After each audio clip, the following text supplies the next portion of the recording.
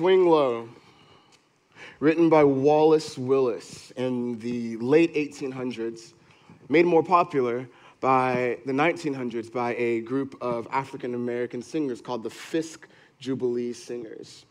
This song has been around for a while, and it's transcended genre. It's been sung by Dolly Parton. It's been sung by Johnny Cash. It's been sung by Alicia Keys. And the reason people sing this song is because of the themes in the song. The song is a bit of a retelling, emphasizing on certain parts of the story of Elijah. Now, Elijah is my personal favorite Bible character. I even named my son Elias after him. The story of Elijah is of a prophet who is taken from earth. A chariot swings low and carries him to heaven. Themes of hope. That's why this song was sung. But see, the singers of this song, African-American slaves, actually sung it for multiple reasons. One of the other reasons was that it was a bit of a code. It was hidden language. See, the idea of swinging low was a reference to the fact that Harriet Tubman, a woman who was known for helping slaves escape the South via the Underground Railroad, would be close.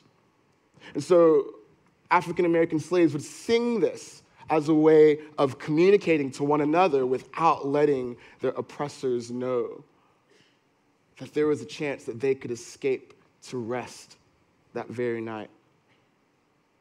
Swing low, sweet chariot, coming forth to carry me home. You can see that this song is pretty weighty. It's pretty powerful lyrics, both to the singer and to those listening. A song speaking of hope, of a future peace, of a future rest for people, coming forward to carry me home. In these lyrics, home is not just the place you go to rest, to sleep, to lay your head down. No, home is a place that is providing you freedom from conflict, freedom from oppression, freedom from death and pain. It's a place of actual rest.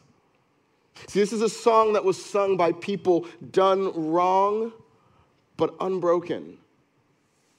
By the land they lived in, weary from the oppression of their circumstances, but still pointing their hope towards a future rest from their oppressors, towards a future restoration of their dignity. This was a song of rest for the restless, a song for all of those who were truly weary.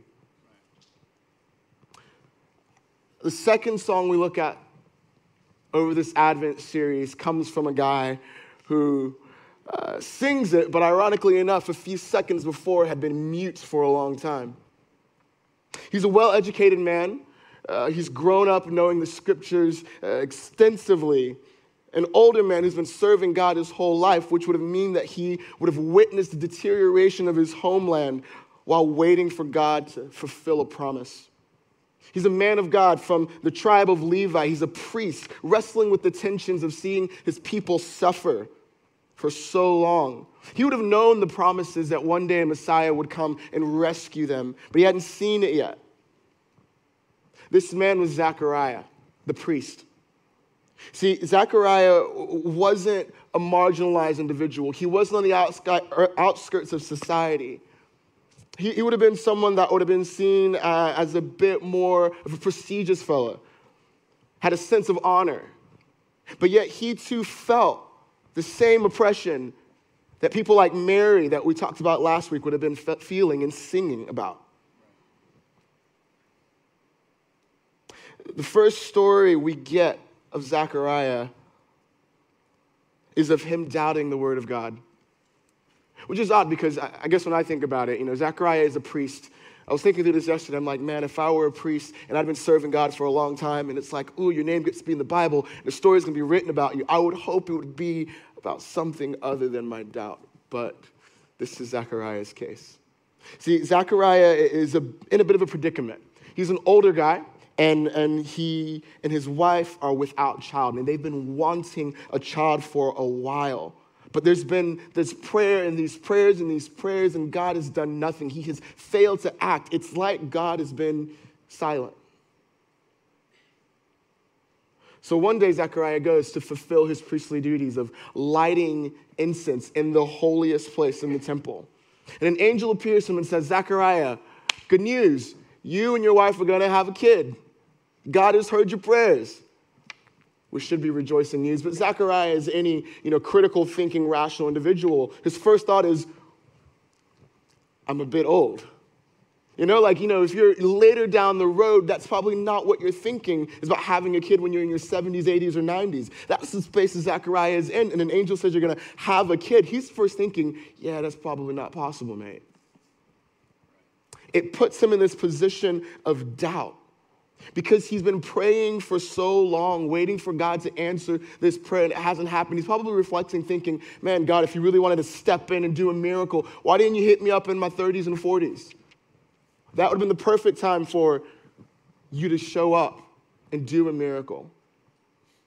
See, this is a prayer that's been unanswered, much like the bigger prayer that him and his people have been praying for salvation while they remained under a deeply oppressive system. See, Zechariah's faith was weary. He was tired. And that happens to us sometimes too.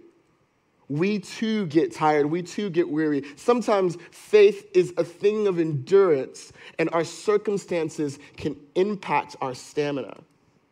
This was the case for Zechariah. Neither him nor his father or his father's fathers, generations before, had been waiting for a while for this promise to be fulfilled, for God to act on their behalf, and nothing had happened yet.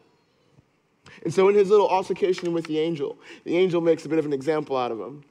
The angel takes away his ability to speak for the next 9 months, and Zechariah would sit and would have to think and process for a bit. And what the angel says comes true.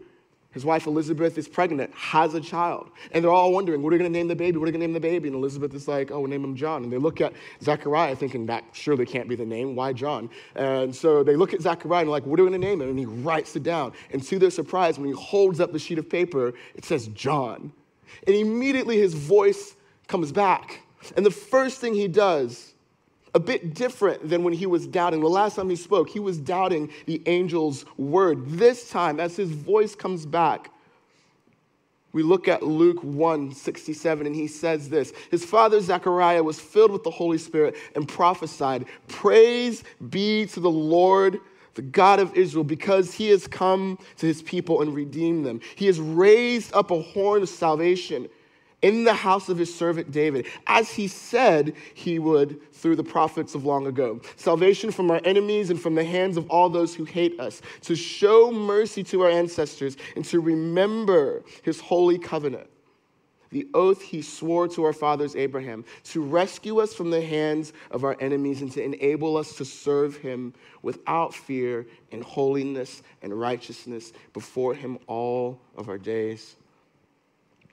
See, this is the first thing that comes out of Zechariah after 9 months of stewing. Within this song, I believe there's some pretty compelling truths that show us a couple of things about rest, about how we can be at rest in this current moment, regardless of what's going on, and how we can find rest, where to look, where to turn our eyes if we are in need of rest. And I would think this is pretty relevant to a lot of us. The past couple of years in Hong Kong hasn't been the most restful. When you do your reflection back on the year in a couple of weeks around New Year's Eve and you're celebrating, if someone asks you how their year's going, my guess is that I doubt you'll say, it's just been a real restful year. And so this passage has something to show each of us about what rest looks like, because we long for rest. We were made to live within that shalom and that wholeness that God offers us. And Zechariah, after not speaking for months, still in this system, nothing has changed about the big picture. Let's get that straight. It's not like 9 months later, all of a sudden, all the oppression is just gone. No, 9 months later, his baby has come, and the Holy Spirit comes upon him, fills him, and he sings that God has come. He sings that there is rest. And I think as we look into this, we can find for ourselves what rest looks like and how we can enter into it. See, Zechariah's song opens with praises.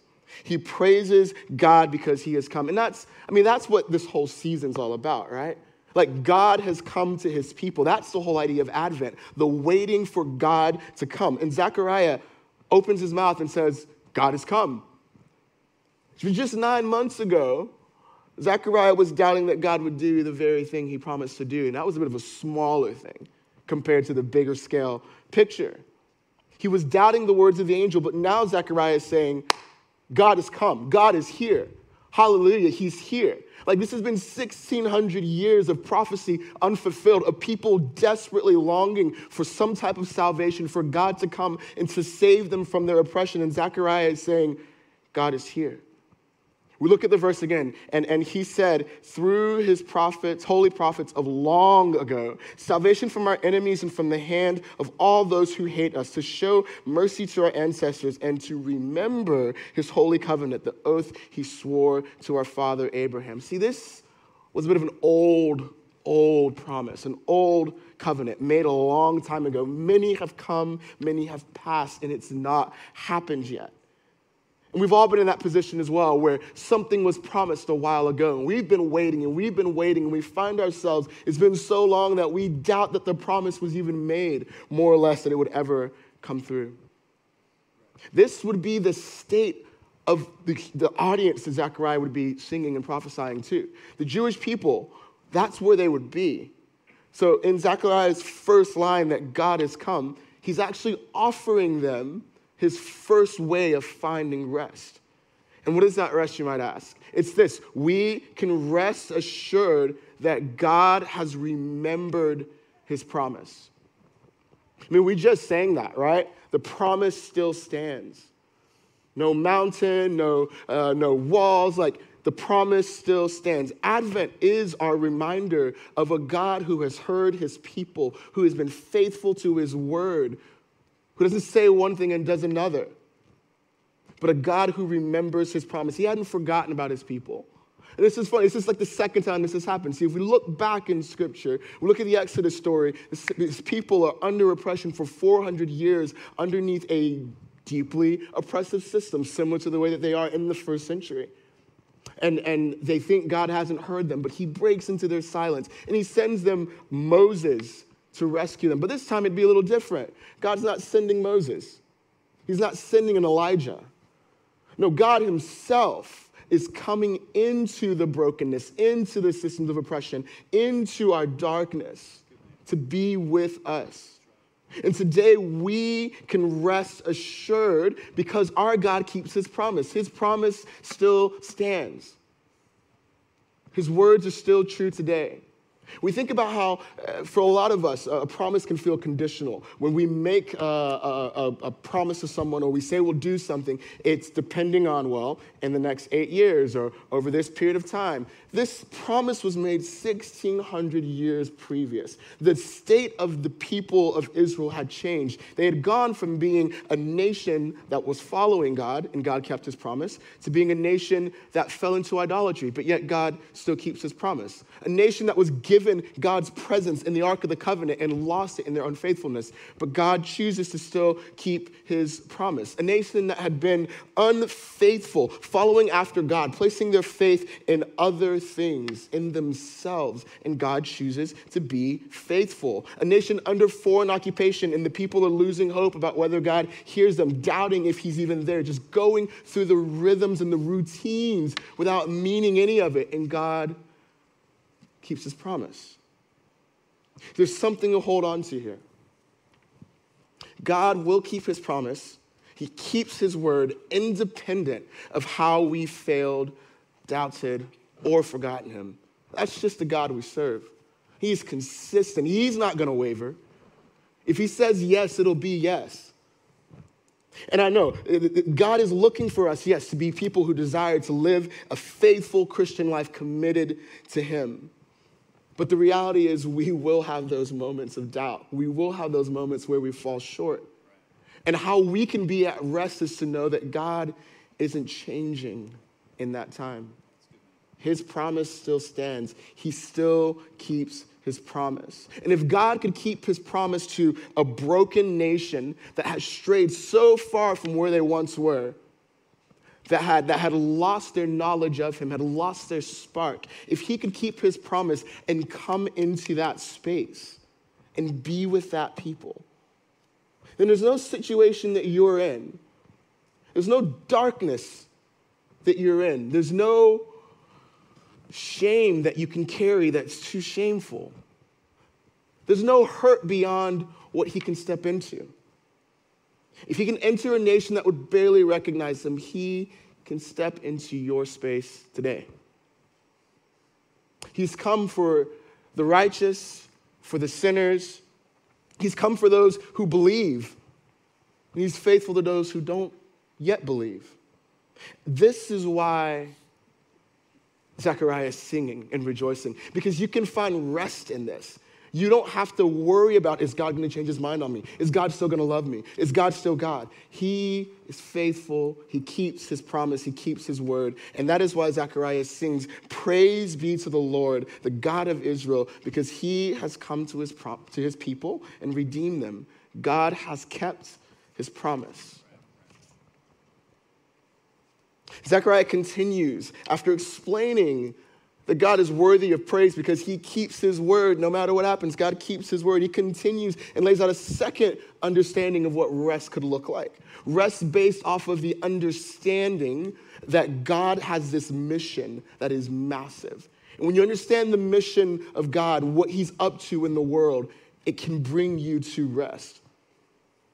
And it reads like this: salvation from our enemies, from the hand of all those who hate us, to show mercy to our ancestors, to remember his holy covenant, the oath he swore to our father Abraham, to rescue us from the hands of our enemies. God's agenda is about saving people. It's about rescuing a lost people, a people in need of hope and in need of rest. See, this idea of salvation is a loaded, complex topic. Pastor Andrew broke into it last week when he looked at Mary's song of salvation. But you have to understand, like he said, salvation to the Jews isn't, their first century Jewish people aren't thinking about the cross and eternity. They're actually just thinking about right now. Like, we need salvation from this. This moment is hard. We need salvation from here. Salvation from our enemies. That was a package deal that came with some sensitive and deep expectations, because the people had real enemies. They had been taken over by the Babylonians and destroyed, taken over by the Persians and exiled, now under foreign occupation by the Romans. They had needs. They needed saving. And they'd been crying out for years. And so it's because of this reason they would start to see their salvation to mean the removal of the present struggle that I'm in, the current issue. That's what God's salvation. When they would hear this, they would think salvation means this. But actually, the angel would mean something a little different. And it's critical that we don't miss this. God's salvation has a bigger impact on our eternal condition than just the removal of our present trouble. I'm going to say that one more time. God's salvation has a bigger impact on your eternal condition than just the removal of your current struggle. That's the salvation Zechariah is singing about. Salvation of the spiritual type. Salvation through the removal of the threat that anything or anyone can ever pose on you and make you prisoner to or subject to. That salvation is an eternal rest. It's a long-term thing. God has kept his promise, and he offers us that salvation, changing the trajectory of you and my eternity, playing the long game, putting us in position to choose an eternity of rest with him, of shalom, which means we're able to navigate through the situations we're in currently. See, we can work through just about anything, when we know that we've been saved and that there is an eternal rest for us. When we know how the book ends, we read it more confidently. And the story ends. What salvation would mean is that the story ends with God rescuing us forever and us being with him in that type of eternal rest. See, God brings about a salvation affecting the condition of the soul, shifting humanity's eternal position and restoring us back to him. God's salvation isn't temporary, but our temporary current struggles are. And that's something to really think about. The salvation he's offering us through this isn't gonna burn out, isn't gonna stop working, isn't gonna grow old, isn't gonna fail and wither. But the current tensions that we sit in, the current struggles of today, may only last today, may only last this year. See, God's salvation changes our perspective on what's eternal and what's not. His salvation makes sure that our eternity can be filled with rest. It's an eternity of restoration, an eternity of shalom. That eternity is promised to us, and it's something like this, where our tears are wiped away, where there's no more shame, where no more weeping, no more sorrow, no more death, where we're no longer striving, where we're no longer thwarted by our enemies, to where fear and death can no longer alter who we're called and who we're meant to be. This is the eternal rest that God's mission, God's salvation is speaking to. This is what Zechariah is singing about.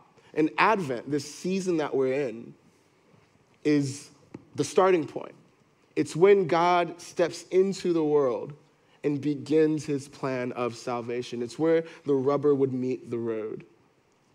And I think it's seeing this and understanding this that Zechariah is possessed with song, to where as soon as he gets a chance to, he sings praises to God because God has come to rescue us, to bring us salvation. Regardless of our trouble, God comes and he offers you and me a salvation that goes beyond just today, goes beyond just the temporary obstacles that we can see, a salvation that covers all. Yeah. He comes to offer us an eternal rest. Zechariah wraps up his passage, his song, his singing, by hitting on a really big topic about rest, which kind of is a bit of the big story of Scripture. From both Genesis all the way to Revelation, we see this concept woven in between the stories and the principles and the precepts. The very last line of this passage says this: to enable us to serve him without fear, in holiness and righteousness before him all of our days. Without fear. It's a beautiful condition and a hard thing for us to step into. See, for all of human history, from Genesis 3 onward, there's been this continual pursuit to regain what was lost. And what was lost? It was a space where humanity could live without fear, could live full and live whole. That was the Garden of Eden, a state of all perfect harmony. And it's promised again in Revelation chapter 22. We see Eden restored so that all of us, all of creation, can enter once again into this rest that comes without fear. The people of God would spend the majority of their time chasing after this. A rest that looks like a freedom from their enemies, a restoration and a peace. And I think it's because rest looks like the existence, our existence without fear, it makes it really easy for the people to see what Zechariah is talking about and to see that the only way that's possible is if they were in a specific situation or if things looked a certain way. For them, if they were in their land with no oppressors, then they had no reason to be afraid. So they started seeing rest based off of their land, based off of their circumstance. Their rest had become dependent on things going a certain way, on the stability of their land, on the way that their country was set up, on what they deemed necessary to actually enter into rest. All the while, God is promising to send a Messiah who's going to come and set the captives free. But in their situation, they still have all this oppression. So how can they be at rest? The people were looking for God to come and shift a geopolitical landscape. They were looking for him to come and change the settings and the conditions of their land. God was actually coming to change the settings and the conditions of their heart. See, they were looking in the wrong place. They were missing it. And I think we too can find ourselves weary and exhausted and restless when we spend our time looking for a good thing, looking for the right thing, but in the wrong place. See, yesterday I went on a walk, like pastors do, and took my notes with me, and I was going to read through my sermon, prepare, internalize it. And in order for that to happen, I knew I needed a couple of things. The first thing I needed was my fanny pack. So I clipped on my Nike fanny pack, getting ready to step out the door. Had my AirPods in my fanny pack so I could listen to some music. Then I had my camera. I actually don't know why I had my camera. I just felt like I needed to take it with me.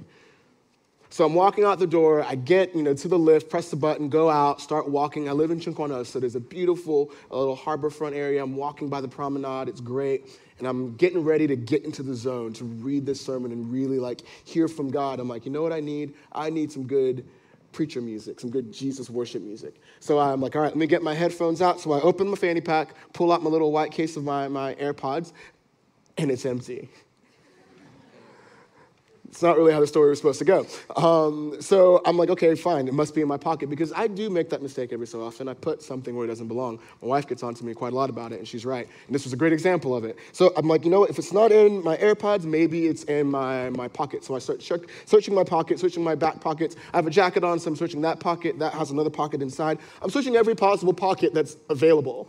And there's no AirPods in them. And I'm starting to get pretty annoyed and pretty frustrated and pretty restless because all I need to really hit that zone of me and God in this sermon is some good music. And I'm so close. I've got my phone, but I can't just play it loud. It's not going to work. So it hits me that I just don't have my AirPods. So I guess I have to go back home.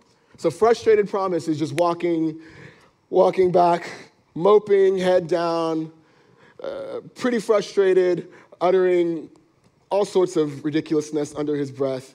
And my ears feel funny. So I take my hand and I do this. And guess where my AirPods were?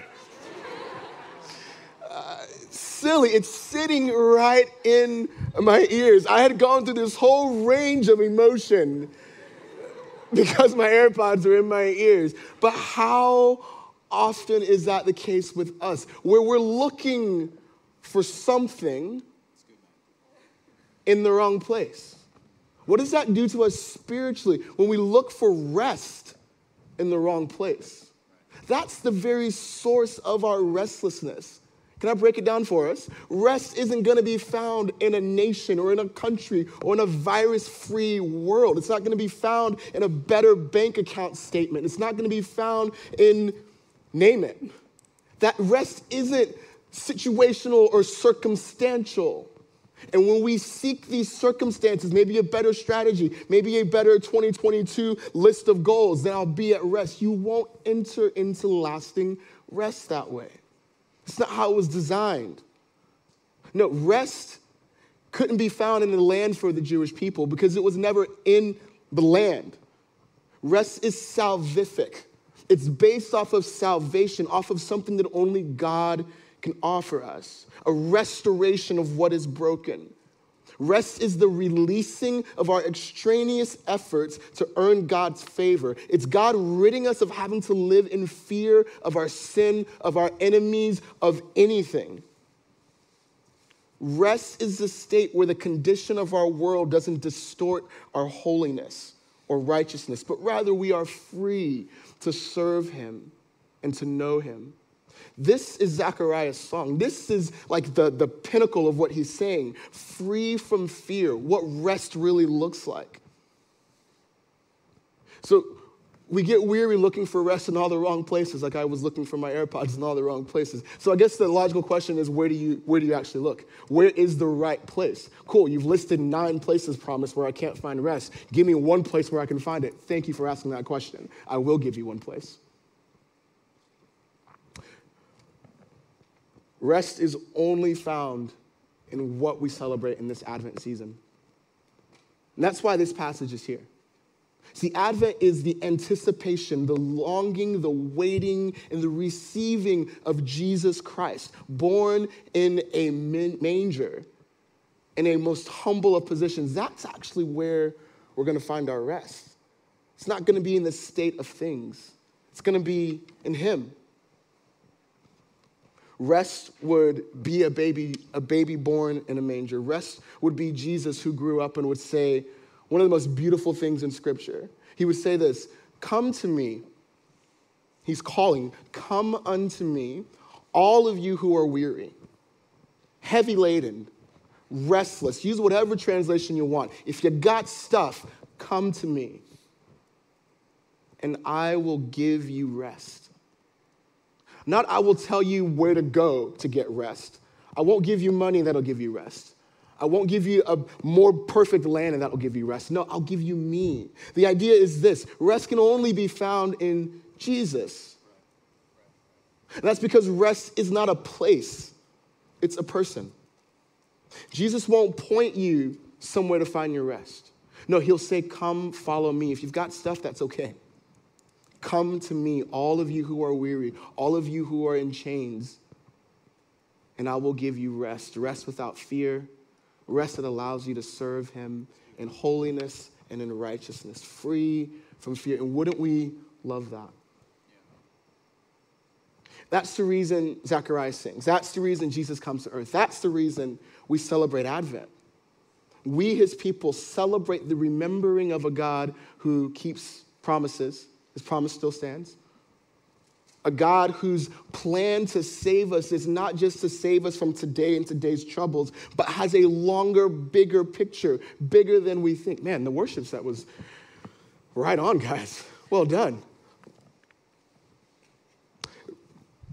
Advent is a season calling us, those of us who are restless, those of us who are weary, to come and follow him, because that's how we're going to find our rest.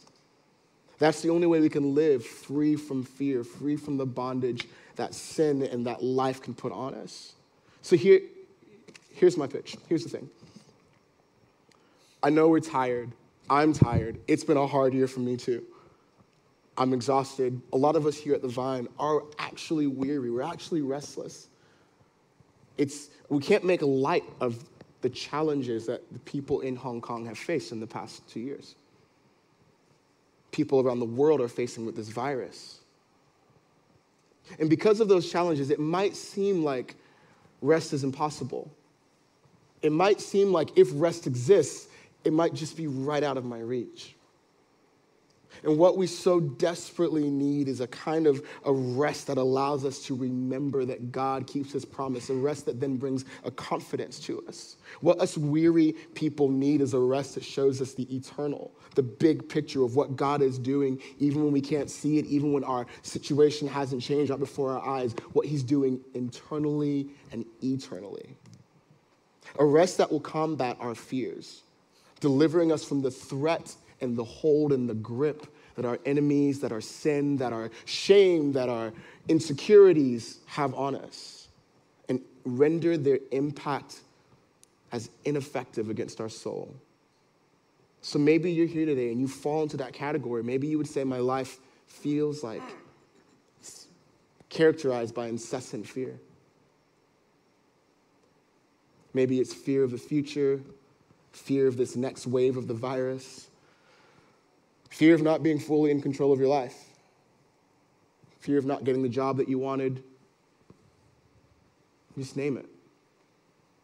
All of those impact us and take a toll on us. But the good news today is that in Jesus, we can be free from those fears. And he can show us how to live without those things distorting our view, without those things oppressing us, without those things breaking us down from the inside. So if you're tired and you're weary, if you're broken, if you're hopeless, if you got stuff, that's okay. He doesn't say, only come to me if you're perfect. He says, come to me if you're tired. If you're weary, great, come to me. If you're restless, okay, come to me. If you've got a bunch of stuff, come to me. And in that coming to him, there's this beautiful exchange where God actually swaps some things. See, he takes your burden. He takes your shame, the things that are holding you, that are freezing you from being who you're meant to be, the fear that we can live in. He actually takes that. And in place of that, he gives you something else. He gives you his rest. And that rest is what allows us to walk daily with him. It shows up in things like courage when we don't have it, strength when we feel weak, hope when all seems lost. All these fruit of the Spirit, self-control and patience and gentleness when things aren't gentle around us. That's what entering into his rest can do for us. When we exchange what we have for what he is, he allows these things to bud in us, bringing us into a space where we can be full of rest, free from fear, and in wholeness. May this Advent season lead us into a place of deeper rest with Christ, born unto us so that we will know him and that we will know rest. Let's stand and we'll pray.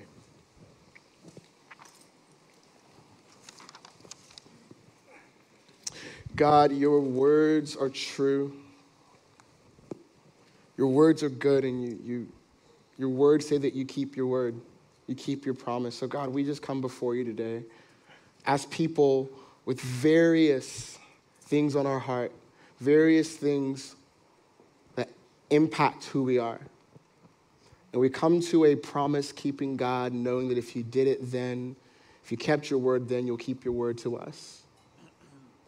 God, we thank you for Advent. We thank you for Jesus coming and being with us. We thank you that your plan for our salvation isn't just for right now. God, thank you that you care about tomorrow as well. Thank you that your plan is well thought of. And God, we find ourselves in this space of restlessness when we seek after sometimes good things, but in the wrong places. God, some of us are tired looking for good things in the wrong places and not finding it. And I just pray, Lord, that your Spirit will come and minister to us, will redirect our efforts, not to a thing, not to a location, not to a setting or a circumstance, Lord, but through your Spirit, will you turn our eyes, shift our perspective, and allow us to follow you more closely. And God, we ask for your rest. We know that you know what it's been like. We know because you came and you have felt it all, and you've walked in oppression and you've been there. And so God, from the sin that entangles us, we ask for your rest. For the personal deep insecurities that plague us from being who you call us to be, we ask for your rest. For the brokenness in our homes and in our families, relationships where things just aren't as they're meant to be, we ask for your Spirit and for your rest. May your presence come. May your Spirit work in us, Lord. And may you lead us to a place where we can live in that rest that you so freely give.